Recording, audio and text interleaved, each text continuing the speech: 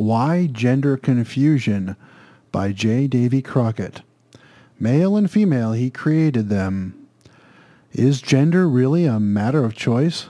God's teachings clearly tell us otherwise. Years ago, a commercial featured a little boy and girl having a conversation about taking photographs.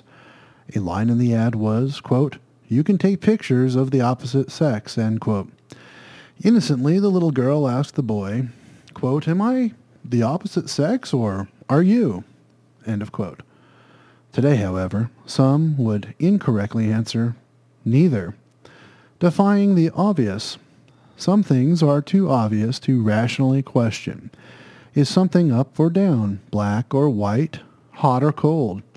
Physical facts determine the answer, but in the mixed-up, confused times we live in, some people defy the obvious and embrace a disturbing and unreasonable view, based not on fact or truth, but on what they want reality to be. Nowhere is this more clearly demonstrated than in modern social engineering, in which individuals deny the fundamental biological connection between gender and sex. One's gender is obvious and becomes apparent at birth. However, the courts of our time have declared denial of obvious facts as a civil right. Many government jurisdictions have taken up the cause, attempting to alter regulations regarding which public toilet and bath facilities a person can use. In elementary schools, colleges, universities, and athletic facilities, this creates awkward and potentially dangerous situations for children, teens, and even adults. What could possibly go wrong in these unnatural situations?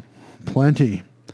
Certain municipalities, state governments, and church groups have pushed back against such foolish and ill-conceived policies, but on all levels there is pressure to implement non-discrimination policies based on gender identity. Why is a small minority forcing something so obviously wrong upon society? If you think about it from a biblical perspective, the answer becomes clear. The book of Genesis states, "So God created man in his own image. In the image of God he created him. Male and female he created them." Genesis 1, verse 27. Genesis 5 and verse 2 repeats this. Additionally, Jesus Christ, dealing with the hard-headed Pharisees on the matter of divorce, said this, "But from the beginning of the creation God made them male and female." Mark 10, verse 6. A more fundamental denial. In light of this, it becomes obvious that to deny one's gender is to deny both creation and its creator. Our Creator determined our genders when he created the human race. If people deny that God exists and that his word is truth, they deny his laws and purpose which exists for our good. In fact, denial of the Creator is the underlying reason for the almost universally accepted concept of macroevolution. Darwinian evolution is only a hypothesis, easily disproved, since the transitional forms needed to validate it are totally missing.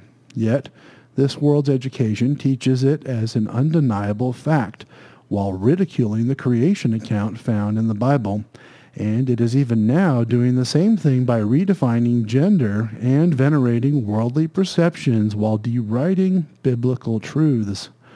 This is not new. The Apostle Paul encountered it in his day and wrote eloquently about it, saying, "For since the creation of the world his invisible attributes are clearly seen, being understood by the things that are made.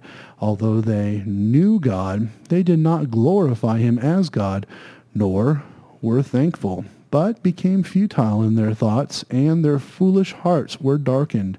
And even as they did not like to retain God in their knowledge, God gave them over to a debased mind, to do those things which are not fitting, being filled with all unrighteousness, sexual immorality. They are haters of God, violent, proud, boasters, inventors of evil things."